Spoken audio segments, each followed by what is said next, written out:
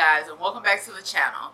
Today I wanted to talk to you a little bit about my illness and some of the things people assume when you have a chronic illness. If you're interested, stay tuned.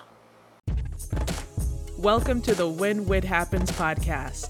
This is a podcast that helps you find ways to celebrate and live your best life even when stuff happens. Now, here's your host, Whit West. Okay, so if you are new to my channel, then welcome. Thank you for joining me. My name is Whit, and I have a chronic illness. You can see by the oxygen, I use my oxygen daily to help increase the oxygenation of my blood supply. So I have a rare chronic illness. It's called fibrosing mediastinitis, and I was diagnosed with this in October of 2014 during my second long stay hospitalization of that year. After the first hospitalization, they had no clue what was going on after I got my gallbladder out, and it kind of just went for months of testing and craziness. By the time I got hospitalized the second time, all the key signs were there where they were able to finally give me a diagnosis. The thing about this illness is that it's so rare that there is no technically proven treatment track. There's kind of only tales of what people have tried and what's helped them.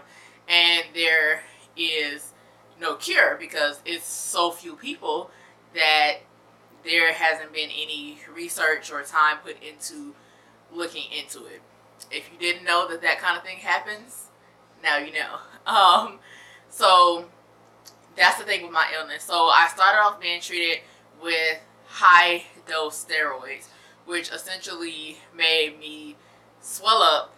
I had acne on the sides of my faces. I was hungry all the time. I couldn't sleep well, had some insomnia. It was paired with like a state of euphoria. So it was like all kinds of craziness. And now, like 4 and some years later, I'm just kind of weaning off of the steroids, which has been a whole thing in itself. So with that illness, it's just kind of like daunting because you don't really have a lot of support, like a lot of things you can read on, or to really know what you can do or what your prognosis is or what your expectancy is for life. So you kind of have to chart your own course, and that's kind of what I decided to do and why I'm actually here. Obviously, I could have chosen an entirely different path, and I could have done so easily. Several doctors came to talk to me to make sure I understood how serious this illness is and that I did not have to go back to work if I didn't want to, and maybe I should not go back to work. But in my mind, I was like, who gonna pay these bills? I got all these student loans, sis. Like, I know you do too, because you a doctor. But we need to figure this out. So they understood. My doctors were great. The team was great. And they knew that I understood everything and I wasn't really just going into it blindly. But I kind of made a decision in that moment to not settle for just taking what was told to me and just kind of existing from there on and just being. I decided to, well, if we don't know what's going on, if this is a serious illness, I might as well do what I want to do. So I went back to work, took my time with doing that. I've changed jobs twice, one including moving all the way across country. You know, I've left out of the country for the first time ever since I've been sick, with my oxygen in tow, please believe. And at that time, I had a big old rolling machine, so it was not easy. But I did it. I've also gone back to school and got a graduate certificate, thinking about getting my doctorate if I find the right program, and doing so much stuff. It's like I decided that offer essentially that I was given to just kind of settle and not work and not do anything was not what I wanted to take. I wanted to go the course and see what I could get, and that it would probably be better for me. I know a lot of people don't have that choice, so I am blessed that I could make that decision, or that I had the kind of like fearlessness to kind of take that decision, because it's scary. It's still scary because I don't know what can really happen from day to day, because this is something that's never been charted. But that's essentially, how I got to the place I am now. And so I just want to do the best that I can for myself. I want to be a good steward over my body.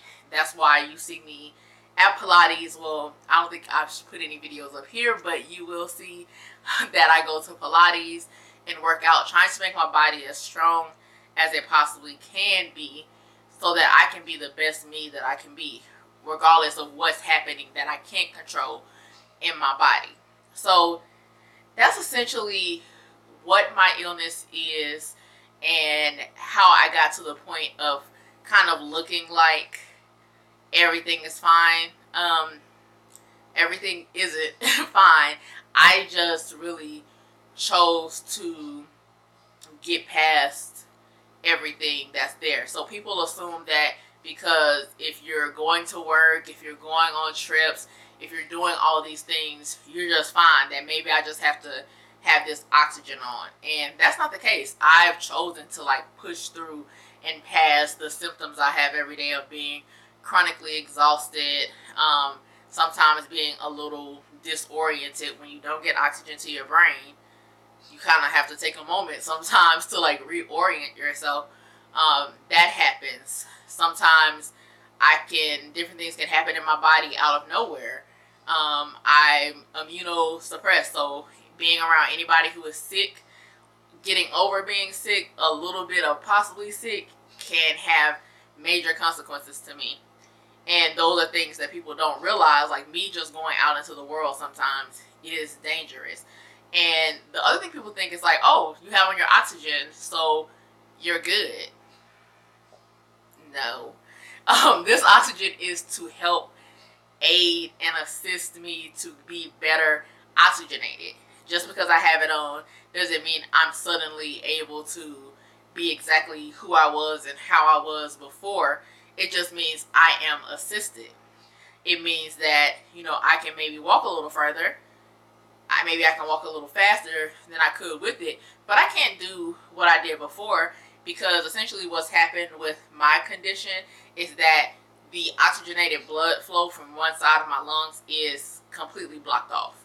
So not only does that cut off a supply of oxygenated blood through my body, that also builds a backup of pressure in my blood. In my heart. So in lungs. So you have a backup of pressure, which increases your blood pressure. So I have different types of high blood pressure due to that backup. And then I have less oxygenation in my body. So I have to be careful. This just doesn't fix everything.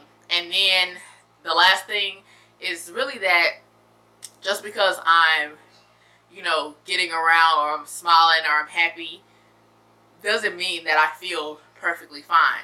Or sometimes if I walk around somewhere without the oxygen, or if I get out of the car, run in the store without the oxygen, that I'm okay.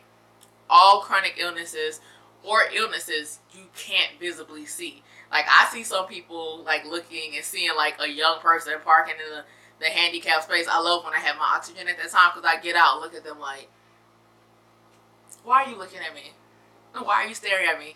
And I'm just God knows that, I haven't had one of those situations where somebody comes up on you you're not supposed to be parked here, because I would go off. And I don't need to be that person. I don't need to be on the news, because you don't know what I've been through. You don't know what I had to go through. You don't know what's going on inside my body for you to talk crazy to me. So thank the Lord that hasn't happened. And I'm sure he's done that on purpose, because he knows I don't have any sense. So I just wanted to come on and just kind of talk about what my illness is, kind of how I've gotten from there to here. And disproving some of the things people assume just because you're chronically ill. So if you have any questions, concerns, comments, or anything that you may have assumed, not necessarily about me, could be about me or anything, just like leave them down below and let's like have a discussion about disability and things you assume by just looking at people. And talk to you guys later. Bye. Thank you for listening to When Wit Happens. You can find Wit living her best life at withappens6.com and at withappens6 on social media. Subscribe and follow for updates. Until next time, keep living your best life.